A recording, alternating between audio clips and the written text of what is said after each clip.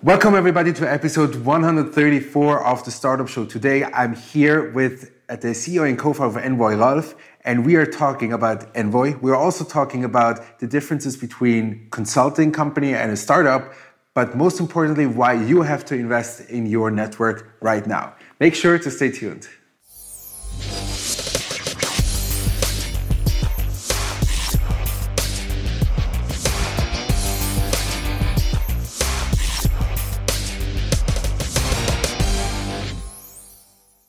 Welcome to episode 134 of the Startup Show. Today we are here at Envoy, and I'm very happy to talk to the CEO and co-founder, Rolf. Welcome to the show. Thank you. It's a pleasure to be here. Well, the pleasure is all mine, and I'm really excited to have you here on the show. But first of all, as usual on the Startup Show, based on all the feedback we got from investors, they really want to get to know you first. So maybe give us a short rundown about your life and who you are. I grew up in the States. I studied in Baltimore. Before that, I grew up on a cattle ranch, so it was a nice experience. Yes. I worked in New York with Anderson, and then I moved to Europe in '99. Yeah. Built a consulting firm with Ernst & Young for a while, then set up my own consulting firm, Trestle, and then had a foundation that worked with women entrepreneurs in emerging markets, and then launched Envoy 3 years ago. You have like this consulting. Many of the students that I studied with in the past, they are focused on consulting. What is, let's say, the main differences between running a consulting company versus being in a tech startup? I mean, consulting, when you start out your career, you learn a lot. Because you move from project to project to project, you might move to different industries, and it really challenges you to get comfortable with the unknown. And that's what I really liked about consulting in the beginning of the career. But as running a consulting business, it's really based on the number of people that you employ. So to grow the business, you need to hire more and more people. Yes. And that is, gets more and more challenging. And with a tech business, it's much different because you have a product and it scales without having to scale the same number of people. And that's what I find quite refreshing in this, let's say, second venture of mine versus the consulting business, which is, much more people-driven type business. Yes. Entrepreneurship, what inspired you, let's say, to make that switch from running your consulting company to entrepreneurship? When I started out with Anderson with Ernst & Young, I was an entrepreneur within the companies. Yes. And I liked coming up with ideas and creating ideas and executing. But what I found is that in the large companies, you eventually hit a wall with the politics and it stops being fun. And with entrepreneurship, you're fully accountable for whatever you do. And if you have a good day or a bad day, that's because of you. Yes. And I like that piece of ownership that you have in terms of your destiny. Right. Good. So let's talk about Envoy and what you guys are up to today. Envoy is a platform to help us manage our networks as an asset. What we found was that we have a lot of connections on different platforms. And we could do a lot with those networks. However, it's very inefficient to bring them all together. What Envoy helps people do is to consolidate these networks, clean up these networks, basically commoditize them. And then we allow people to share these networks with others. And through that sharing with others, then you're able to identify opportunities to grow your business, find funding, find talent for your organization. So it's really the first platform in the market that allows people to have a network as an asset and manage it like one. I remember you gave me a demo and I had trial access. Can you explain to me, maybe walk me through the moment someone signs up to your platform? Yeah, what happens next? Yeah, so when you sign up to the platform, you import your contacts from different sources. So from LinkedIn, from your phone, from Outlook. We help you clean up the Excel sheets? Excel sheets, yes. Which is, I guess, needs a lot of development, I guess, to do that. Yes. Actually, we thought the cleaning up of duplicates would be much easier, but that's something every release we have something in it to make it easier for the user. Yeah. Also, you can scan business cards on your phone and then move your phone contacts into Envoy. So once you've done that, then we map all of your contacts to different industries. We map them to different functions, so like leadership functions, for example. You can rate your contacts. So you can say, do you have a strong or weak relationship? And on the phone, it's just a swipe right or left. And then with clustering, you can cluster your networks quite easily too. So you can say, okay, these are my prospect clusters, this is my blockchain cluster, and then you could create a cluster for all the people that you're not interacting with on a daily basis. So it helps you get your network in order. So that's really the individual user experience when they come in. And then when you combine networks with others, I would send you a request. I would say, I'd like to look at all of the CFO relationships we have in banks in Switzerland. You would accept or decline, and then we would get the results and see across both of our networks, where do we have those relationships. Yeah.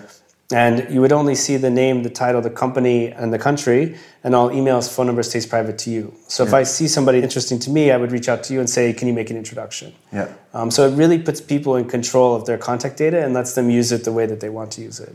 I mean, you have to explain to me how you came up with this idea. Because, I mean, it's not like, I mean, it's a problem that we all face, but like, how did you realize that this is the problem that you are interested in solving? I mean, I've always been fascinated with networks since they came online, and I just thought it was fascinating that you could connect with everyone. And then I saw that our networks are expanding over time, and they're getting bigger and bigger. Within my firm, before I set up Envoy, people were very reluctant to share their contacts. Yeah. And if companies have CRM, nobody really wants to put their contacts into CRM because they don't trust what the company's going to do. Or yes, exactly. Or what Salesforce is going to do, right? And I was in Jordan, and it was in the middle of the night, and I woke up, and then the menu for Envoy came to me. And that was really what tied everything together. And from that point, I just knew that I had to do it. And that's, when I decided to exit my firm, raise the seed funding, and then I went to India to work with our developers for a year, and then we just started rolling it out. So I guess it was just a lot of thinking over and over that just came together at one point. Sure. One of the things that I wanted to ask you is about the investor club that you raised money from. Yep. How was that experience, being exposed to so many people and having so many private investors in a seed stage round? Yeah, so I mean, you just go to a few lunches, you talk about what you're doing, and then some people are interested, and then you start to get more and more people, and then there's more and more momentum, and the investors are then inviting other investors to join. So it was a new experience to me. I've never raised funds like that before. But I found that, if you're inspired by what you're doing, eventually you'll find people that are inspired as well. Yeah. I mean, the challenge is that you're raising funding in relatively small amounts. So 25K, 50K, 100K or 200K if you're really lucky. So you have to have a whole pipeline of discussions running the whole time. Yeah. So your cash flow is very unpredictable, and that's the roller coaster part of this journey that makes it stressful. Yeah. But I wouldn't change how we raise the funding, and I see that our investors are really probably one of our greater assets because they really provide me a lot of advice, how to grow the firm, our whole team. They make introductions for us, they provide a lot of services to us. So by having Envoy as a platform, we're able to actually take advantage of that community. One of the things that I'm always curious to know is about like how you perceive the vision of your startup. So let's say everything works out exactly the way you want it. You get all of these big clients, all of these corporates, they become you become the next unicorn, and then what? Oh, after the unicorn phase, I think I might just sleep for a little bit. I'm not motivated by the exit, so I'm more motivated by the journey. So for me, I think that as the company starts to become more bureaucratic, that's when I want to move into a more strategic role or just exit myself from that. It's exciting to see an idea actually get as far as Envoy has, because I've worked with a lot of entrepreneurs, and it's really difficult to get an idea off the ground. Yes. And I think that we're extremely fortunate to be where we are. I don't think that that's something that happens all the time. When you look at, let's say, Switzerland as a startup hub, what are your impressions that you see here?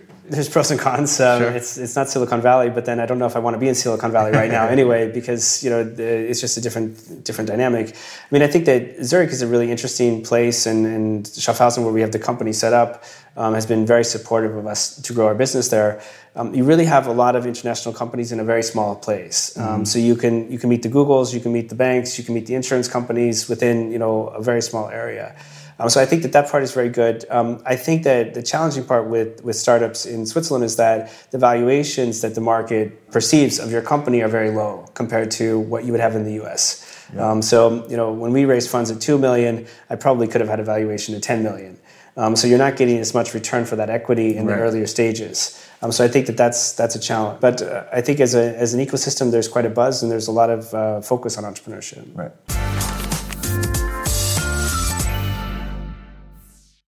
What would you like to see in the next 5 years in your ecosystem? In our ecosystem, we'd like to see a place where people really can benefit from their own network as an asset, and where people can build companies around Envoy. So it becomes a real ecosystem where it's really open, and it's about sharing and helping each other become more and more successful. Where I see today's platforms, they basically use you as the product, and they sell you to advertisers and to other companies. I'd like to reverse that model and say you decide how you want to take part in that whole community.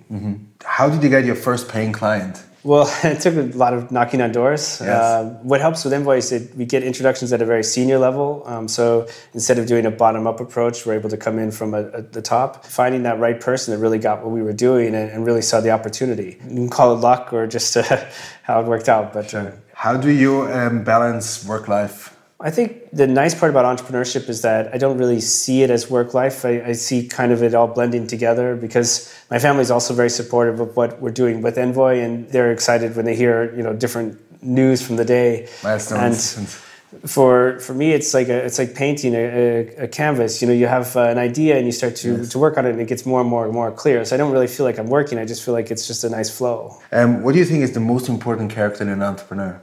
I think believing in yourself and believing in your idea is critical because you'll have a lot of people around you that will say, okay, you're not going to be successful, or this will never happen, or why don't you go get a real job?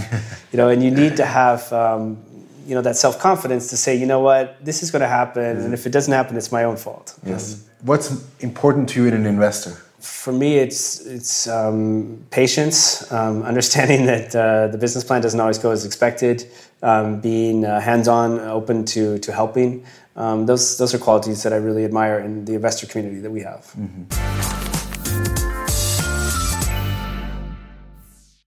The third part is all about you.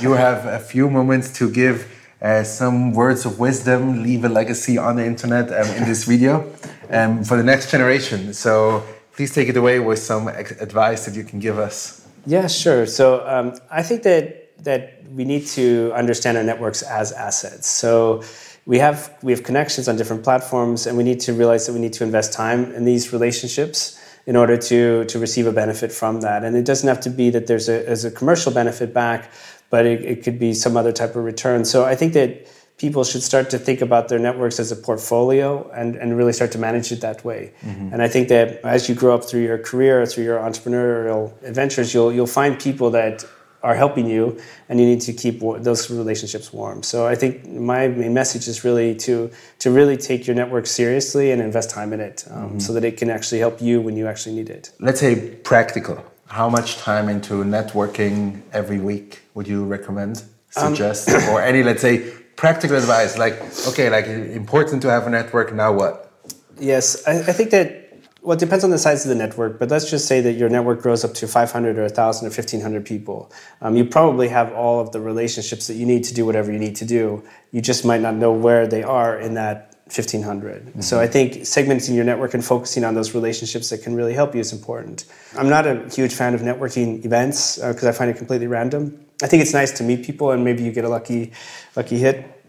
But I think, just going to you and saying, can you introduce me to someone is much more effective and a much better use of my time and your time than spending, hours at cocktail parties hoping that you find that right person. Interesting. I mean, there's lots to discuss about that. But anyhow, thank you so much for being on the show today, Ralph. I really appreciate your time.